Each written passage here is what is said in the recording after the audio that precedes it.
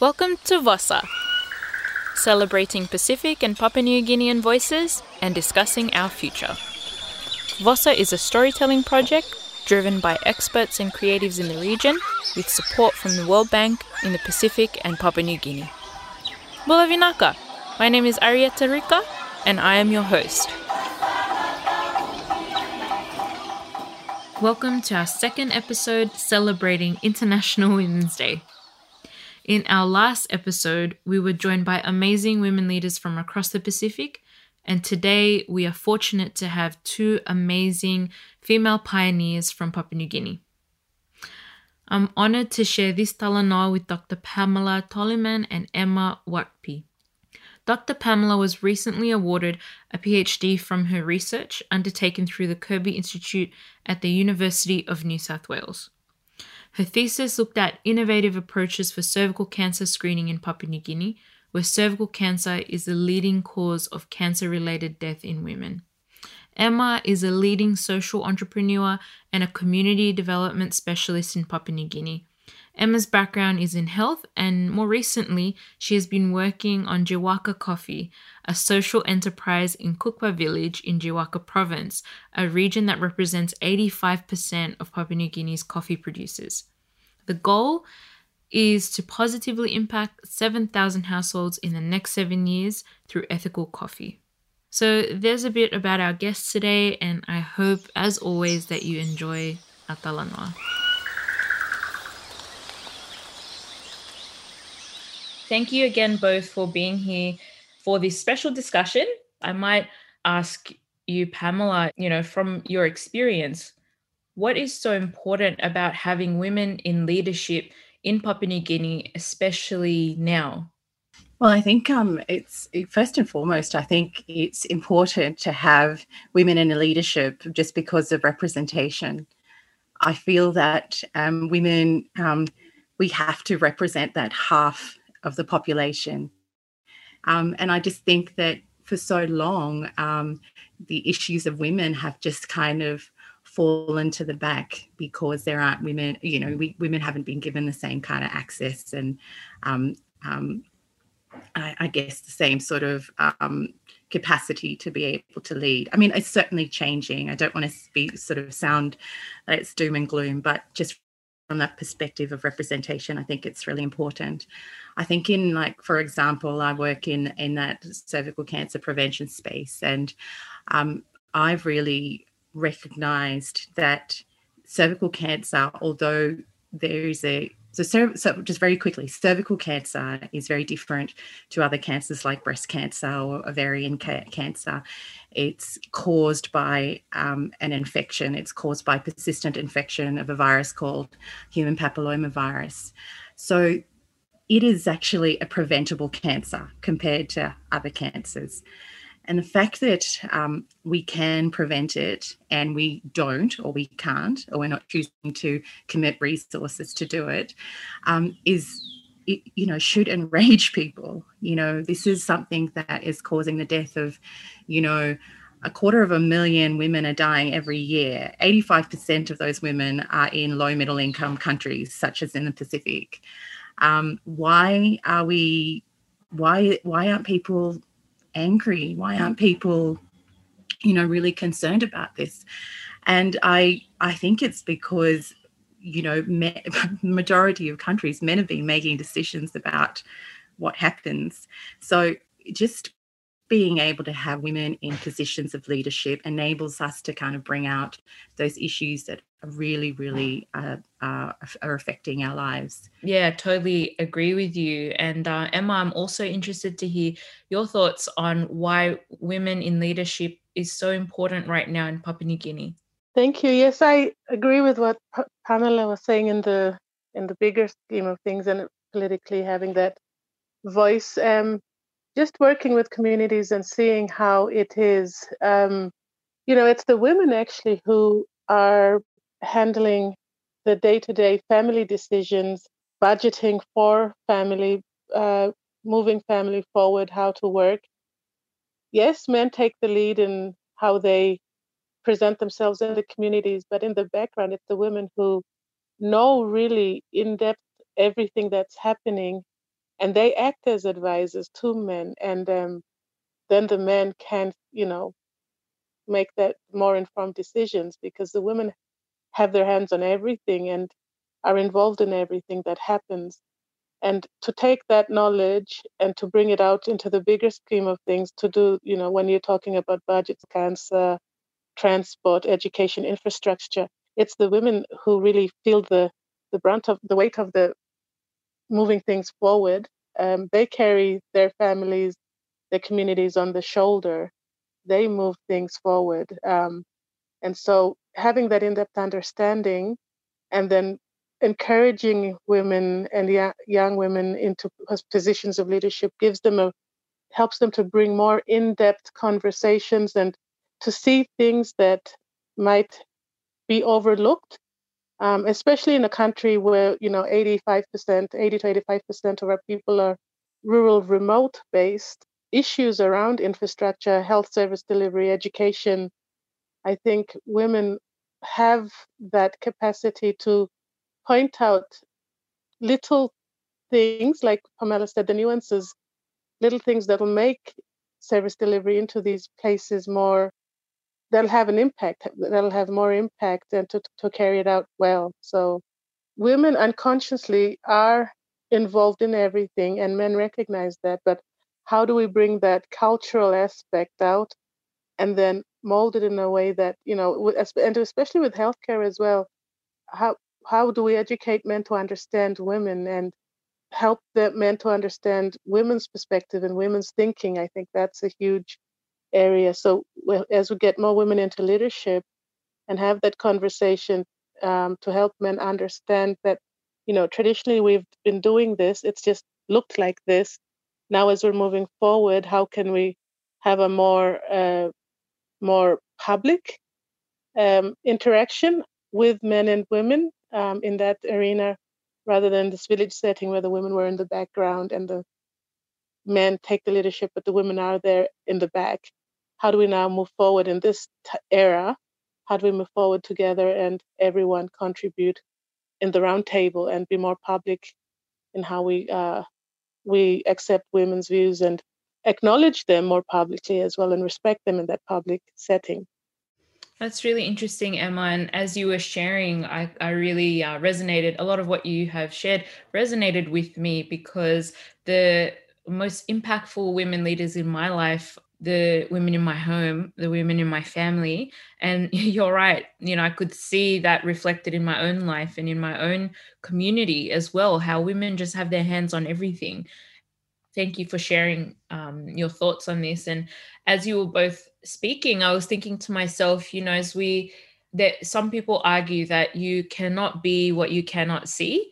Well, you're so right. I mean, like, how can we expect people to be what they can't see? How do you go into a space where, sometimes it's kind of chartering a space where you are the first, like you are the first. How do you handle that so that you think about the legacy that you're creating and thinking about the role modeling that you're trying to be for other young girls? Like the Kirby Institute, where I did my PhD at UNSW, has had this really long, almost over 20 years sort of research relationship with Papua New Guinea and the Papua New Guinea Institute of Medical Research.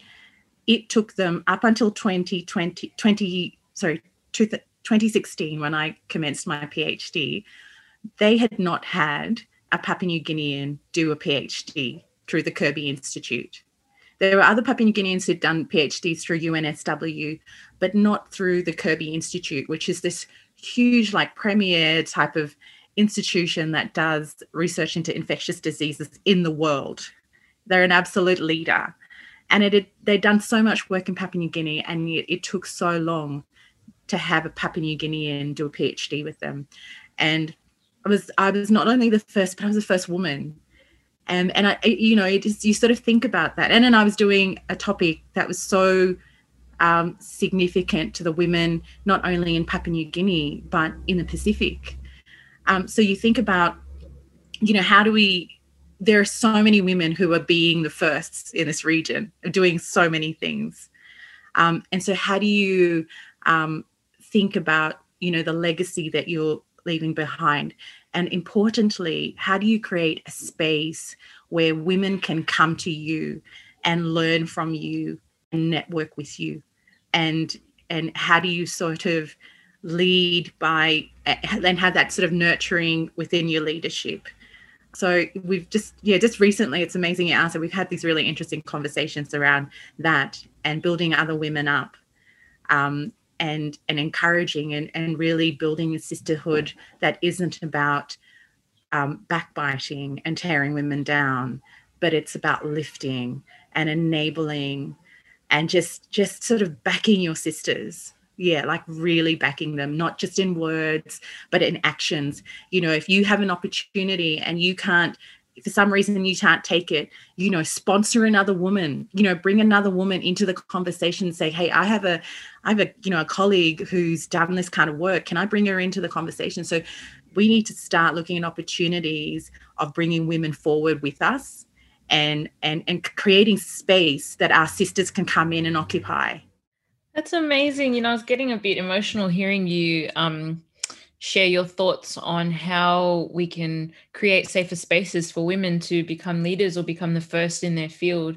And, we also had another episode on International Women's Day, and it was a regional focus, and we had guests from Fiji, Marshall Islands, and also Solomon Islands, and they all said the similar things about women and and also like how to create safer spaces for women, why it's so important for women to support one another and really back each other. So it's interesting to hear you say that, because that came through strongly from fellow sisters across the Pacific. They have said that too. And Emma, I'd like to give you an opportunity to also share your thoughts and your experiences on how we can support young women and girls to move into leadership in Papua New Guinea as well. Thank you. Pamela, I really loved your statement about women don't want to move forward by themselves, but want to carry the community with them. And what I found was just informally through my network, I've just had the privilege of working or being friends with really amazing women doing great things. And it's through these shared interests. Like just last week, there's a teacher in Port Moresby who's passionate about writing. I have two friends that want to encourage the writing within PNG culture and just get young people writing their stories and talking about their narratives and their perspective of going through in life. And so what these two women have done is created a club of sorts where they bring inspirational women in to talk to young girls about the pathways that they have and the opportunities that they have before them. And so last week, Betty, she took, I think, 4 or 5 young women to St. Joseph's, I think it was, and had an aeronautical engineer, the first women aeronautical engineer, come in and talk about how she became that and the challenges she faced and what was needed, her support systems and things like that, so the young girls could be aware. I also have another amazing friend, Vani Nadis, where she's created a e-hub, a space where she's just really passionate about entrepreneurship with young people, and young people help fall out through our education system and don't have that opportunity to move forward in their education. And she was one of them. She could not move forward in her education after the 10th grade because she didn't make the final cut to go into high school. And she had to find her own way. So she's opening these ideas up and saying, there's not only one way, one path to success, because in our country, a lot of the time educational priorities are given to men or young boys, and women get left on the side. I really agree with you on that point. Like, I think we had at the start of the year, we have the kind of church dedication at, dedicating the kids before they go back to school, commence school. And these conversations about to parents, talking to parents, it's so important to encourage parents to have the same vision that they have for their sons. to have also for the daughters, right? Because you're right, because, we know that, in the past, or it probably continues today, you prioritize your resources to support the male child, assuming that the male child will be able to go further. But, in the East, like my home province is East New Britain, and in the, can't remember the actual figures, but the proportion was that 75% of the students that achieved, who secured a place at tertiary institutions in Papua New Guinea from East New Britain, 75%, so 3/4 were female. Girls are doing so well at school, which sort of, flags that we probably need to attend to our boys. We need to sort of look at perhaps the reasons why they're not achieving, and we're not seeing a sort of an even split. But gosh, we need to be encouraging parents and communities to also have the same vision for our daughters, as you would for male children. So I just wanted to add that, Emma. I really, absolutely agree with you.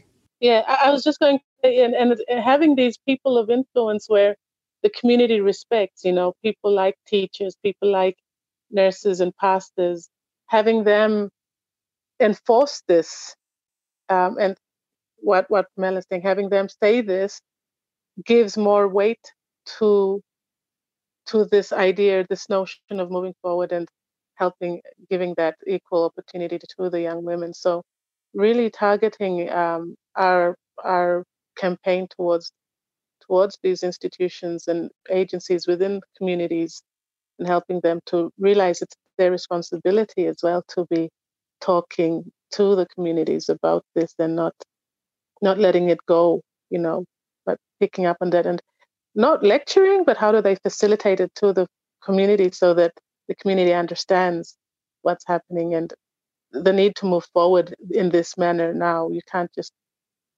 be stagnant and remain the way you were. Times are changing. PNG needs to be, meeting up. The world's coming to PNG. For a long time, PNG has been on the wayside, and people have lived the way they have. And there's this issue of fatalism as well, where people have this idea that, nothing's changed, it's going to be the way it was. But you are seeing change even in the rural, remote communities now, and the world is coming in. So how do you, and that's one of the conversations you can have, is now, how do you prepare yourselves to meet the world? And women have a role to play in this. Both men and women have to move forward together to meet the world. So just really raising all these ideas that maybe are a bit new to the community, and how do you, and because it's new, that gives a leeway for women to have a foot in the conversation, in the door, because the idea is so new, both men and women will be able to participate. If it was an old traditional idea, then it will go in the way that it usually goes in, with the male leadership. But and that's the other thing, just bringing new ideas in creates more space for women to participate. So understanding the cultural context, bringing new ideas that will impact a community, will impact a village, and then because it's such a new idea, because it's something that will impact everyone, that opens up conversation for everyone. And so women then, and young girls then, can have that opportunity to talk and see where their place in the world will be as well. And that's where teachers and other people like that can really instill hope and instill just resilience in young women to pursue and persevere in pursuing their dreams, and seeing that there is a way out, and that they can achieve what they want to achieve. Yeah, it's I'm hearing from you both, Emma, that and I agree with this wholeheartedly, that supporting girls and women to become leaders or to forge new pathways, is everybody's business. It's a responsibility of parents, of teachers, of communities. It's not just down to young women to forge a new path for themselves. And as we look forward to the future, what would you like to see in terms of leadership in your own community when it comes to women leaders? What is your vision for the future? That's a really big question. Emma, do you want to? Yes, I mean, it's such a huge question, right? And as we were just like, for example, we just touched on education, and we had to ask these kind of frank questions like, is the current education curriculum really preparing our kids, boys and girls, for a successful future in this new global environment? Do we really need to rethink how we've been doing? Like, I had a conversation just yesterday with a good friend of mine, and we were talking about how we're just not teaching women, both women, so I should say girls and boys, but we're coming from the perspective of women, we are just not teaching women early about money. And we are not, I think, so I was listening to a talk that said that people don't talk about financial literacy anymore, but they talk about financial competency. And yeah, just this idea of we're not teaching these things in school. We're not teaching kids how to, sure, they learn how to add and subtract, for example, but we're not teaching them about money in the sense of responsibility around money, in response to living within their means, understanding debt, understanding how banks work and financial systems work, and things like that. So I'm just saying that if we want a different world for our young girls, if I want a different world for my daughter, we do have to question the things that we take for granted. We kind of have to rethink a lot of the things that we teach kids for success in the future, whether it's health and nutrition, whether it's money, whether it's conflict resolution, how to have adult conversations, how do you actually handle tension and conflict without, Emma and I are from a country where gender violence is so prevalent. Something like 2 out of 3 women would have experienced physical or sexual violence. How do we teach our girls to be able to articulate and be confident in themselves, that they can recognize when they're in unsafe spaces and unsafe relationships. And also, how do we teach our young boys to, to sort of recognize that we have a lot of male modeling that is not very healthy for families and communities. So it's for me, as thinking about the future and thinking about the country and the region that I hope that we will leave for our sons and daughters.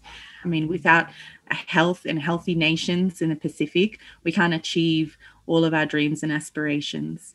We need to recognize that, we turning back to the land and eating from our gardens rather than eating, that sort of Western influence diet has really affected the health of our populations, and we really, really need to start, making those kind of observations and saying, something has to change.